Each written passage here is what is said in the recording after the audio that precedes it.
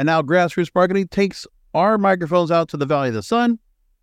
And we're speaking to the Executive Director of the Arizona Dispensaries Association. I'm here with Ann Torres. Ann, thanks for being on. Thanks for having me. I'm excited to get to know you a little bit and share what's going on in the Arizona market. So there's been a few things in the Arizona market that we want to go ahead and bring up. First of all, there's a story I want to take from AZ Big Media first. And they talk about how since adult use has commenced since January 2021, cannabis sales for both adult use and medical have both totaled more than almost $3 billion. And they talk about how the northern Arizona sector is growing. The results are including well-paid jobs in rural areas, quality products at dispensaries across the state, and improved community services thanks to excise taxes. So the overview of the Arizona's market and where things are right now, what can you tell me about the rollout, where things have been in Arizona and, the trajectory, the projection, the progress has already been made so far? Well, we have been very excited to see how the rollout of adult use was adopted in Arizona. You never know what's going to happen when that collision of the law and the actual sales comes to be. We've been very happy in general with all that happened, but we also had the collision of that little thing called the pandemic at the same time. Right. So there was a lot of factors that sort of fed into the growth of the marketplace at a very rapid pace. And so what we're seeing now is sort of that normalization of all activities that's happened post-pandemic and post-excitement about adult use, and really understanding the normalization of what adult use looks like in our marketplace. And I think the one thing that we have learned, and as much as the folks who wrote the proposition we're trying to protect the medical market here, we've still seen a decline in the medical market and are concerned about that. It is part of our legacy and part of our focus in the state of Arizona is to protect the rights of medical patients to have access to marijuana and for them to continue to get as many products as they need. And part of that is predicated on having a sound market. Now, one of the things I just made mention was excise taxes. So the taxation on dispensaries right now and the money is being made, there is quite a bit of transparency has been put out there. Arizona Mirror put out a story a couple of months ago talking about how tax revenues from cannabis sales in January hit more than $25 million. And for the first quarter of 2023, tax collections for cannabis totaled $71.8 million, a 10% increase over last quarter of 2022. And 16% is now on recreational sales in addition to the standard sales tax. Medical patients pay 6% in state sales tax. And of what they're getting of those taxes, how it's being deviated. They're saying that 1/3 of those taxes are dedicated to community college or provincial community college districts, 31% to public safety, including first responders, police, fire, first responders, 25% of the Arizona Highway User Revenue Fund, 10% to justice reinvestment, dedicated to public health services, counseling, job training, etc. So when you hear about what's been done right now in terms of the taxation dispensaries are doing and what the money's going to, talking about the sentiment about that, if that's where, if it's kind of a feeling of, well, we're still paying a lot. That's 22% that's being taxed on every bit of cannabis being put out in the stores, but look where it's going to. Yeah, I think that's that delicate balance between what will, help get an initiative like Prop 207 over the finish line is having a sound tax policy related to that. It's been interesting to see how, communities are impacted. The community college piece has been really fascinating to watch. Some of these smaller community colleges that have lost funding for other areas now have access. We're seeing, some research projects being funded.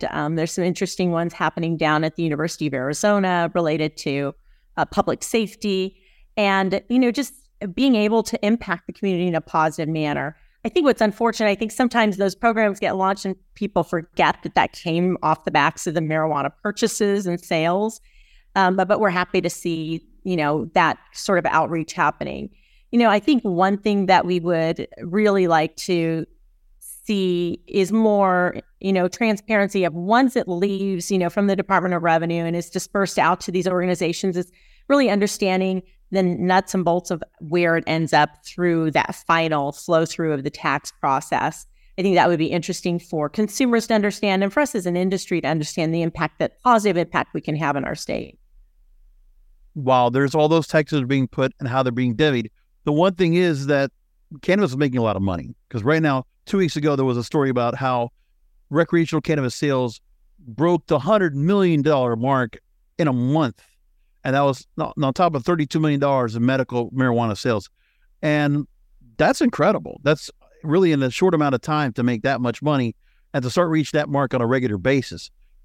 So, I mean, at the moment, when you look at where there's other states like New York and New Jersey that are just getting off the ground, and you're seeing other states that are going to get started, Maryland, others like that. But you see Arizona coming in with implementation with all the other West Coast states coming into play pretty quickly. However, that's already been existing for a long time with California, Colorado, and others. Talk to me about where things are right now, about the fact that there's so much money being made right now. And, you know, has the market been able to go ahead and handle supply and demand? Is it really just a matter of that amount of sales is just coming from inflation? What do you think is attributing to the increase of sales, and how is it really benefiting these dispensaries? Yeah, well, there's a few factors. Our bodies come in different shapes and sizes, so doesn't it make sense that our weight loss plans should too? That's the beauty of Noom. They build a personal plan that factors in dietary restrictions, medical issues, and other personal needs so your plan works for you. Noom doesn't restrict or shame when you want to treat yourself. Their flexible program focuses on progress instead of perfection. You don't have to give up carbs or anything. And with their daily lessons, you can learn something new about your food choices every day. After just a few days of using the app, I learned how to recognize cues for overeating and how to choose the right foods to feel full. Stay focused on what's important to you with Noom's psychology and biology-based approach. Sign up for your trial today at Noom.com. That's Noom.com. And check out Noom's first ever cookbook, The Noom Kitchen, for 100 healthy and delicious recipes to promote better living. Available to buy now wherever books are sold.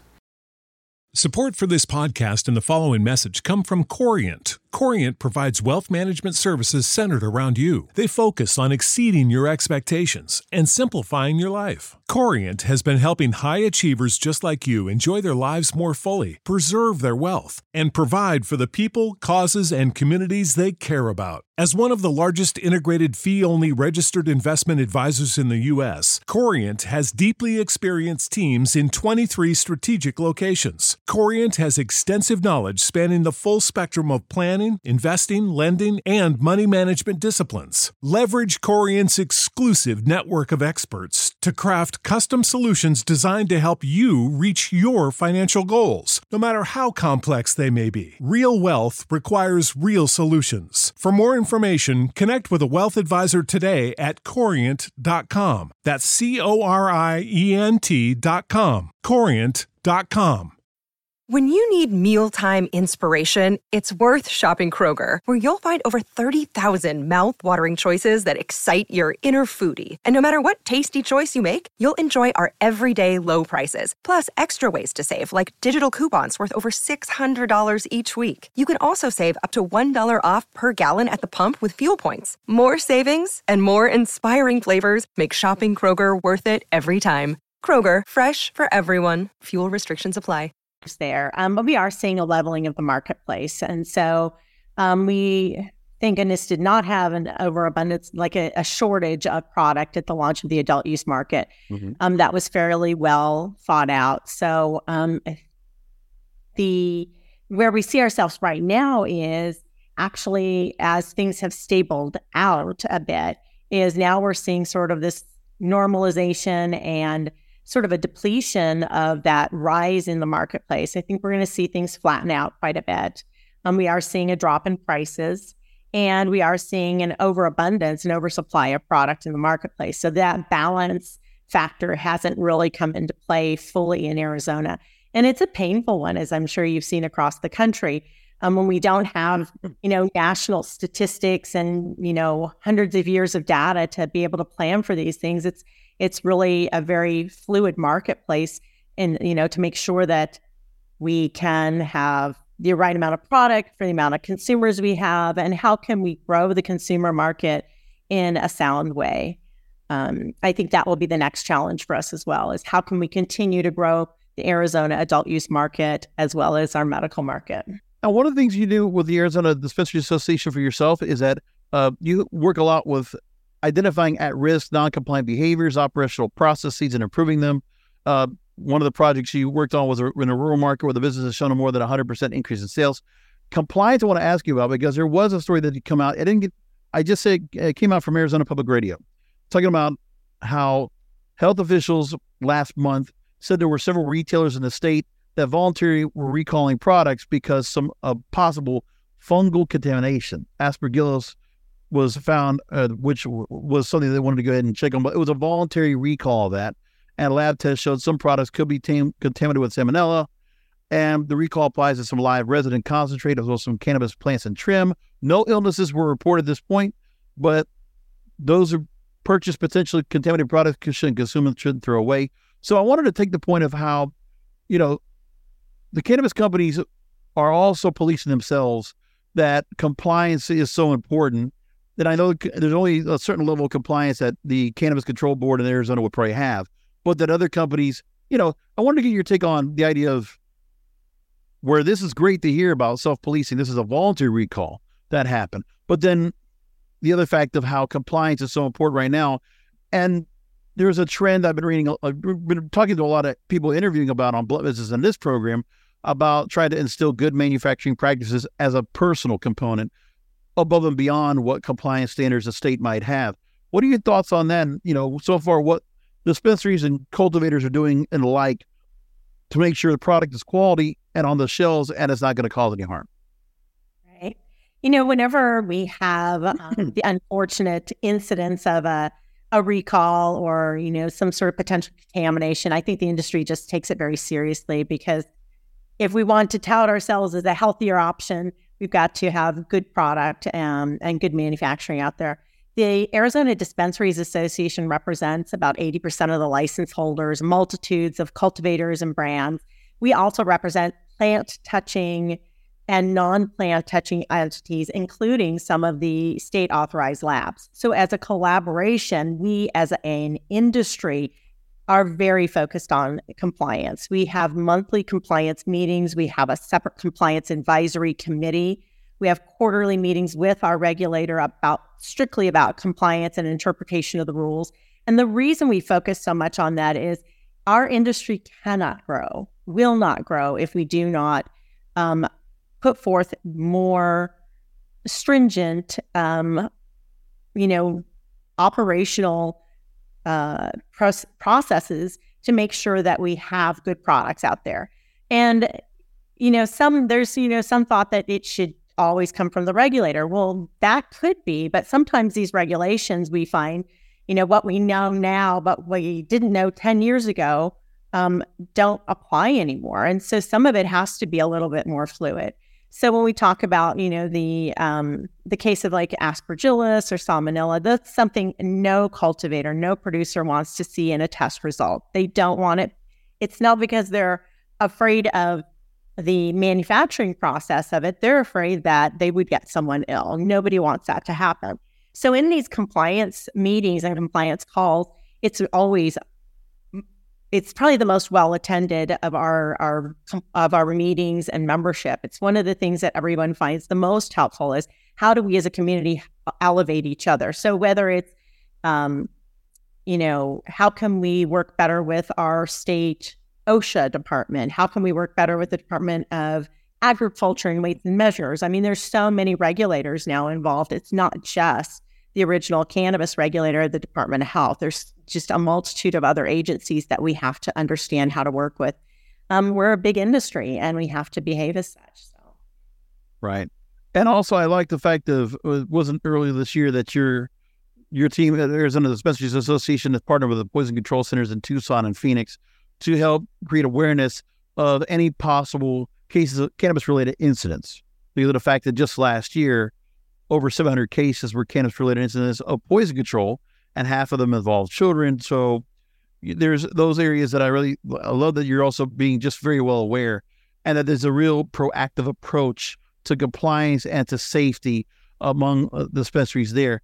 Real quick before we wrap things up, when you look at where things are, what can you tell me about in terms of investment into the community? And, there are other MSOs coming into the space, and what you see in terms of growth, if there's a threshold right now on how many more dispensaries could come into the market, or do you feel like while there's a normalization on the amount of sales coming in, there's going to be a normalization as to how many dispensaries are going to be opening up every day? Yeah, we are a limited license market. So we are capped at 169 licenses right now. And those licenses include those dispensary licenses. I think that for the state of Arizona, that's an appropriate number of dispensary retail locations based on the population, the adoption rate of cannabis in our state, until we start to see a larger adoption rate and, issues in us being able to handle that from a retail perspective. It doesn't seem that there's a need for additional retail locations. It's really that balance of what the industry can support and, make sure that we have long-term strategies for ourselves, the operators, and the employees that we have the honor of hiring and, mentoring through this wonderful industry, and what the communities are really wanting to see in the state as well. Arizona, in both the adult use market and the medical market, really the voters came out and very strongly said, we do not want a dispensary on every corner. We do not want to see a proliferation of this. And we want to make sure that the industry is able to stand soundly and not have issues with a ton of failures and business failures due to the lack of business. So I want to just add one little update to the fact of that voluntary recall, that after the fact, the Arizona Department of Health Services actually retested all the supposed contaminated, the ones that were recalled, and they were found free of contaminants. So false alarm, but still important to know that kind of safety and that kind of diligence, that vigilance is pretty much well set across the board. And I want to go and just take a minute to go and let people know more about the Arizona Dispensaries Association and how they can go ahead and work with you and your team. So real quickly, where can they go to learn more information, websites, social media? How can they go ahead and learn more and get involved as well? The best way to get involved in the Arizona cannabis industry is to start with the Arizona Dispensaries Association. Go to our website, azdispensaries.org, and you'll learn a lot about who our members are, the types of businesses that we represent, and that you can schedule a call with myself or my associate, our program and membership director, Christy Lee, and learn more about how our industry works a little uniquely than other markets, and then how you can be a part of it. I think there's still a ton of opportunities here. Even with a limited license, there's a great deal of ways to get involved in the cannabis space in Arizona, and we're happy to talk to you about it.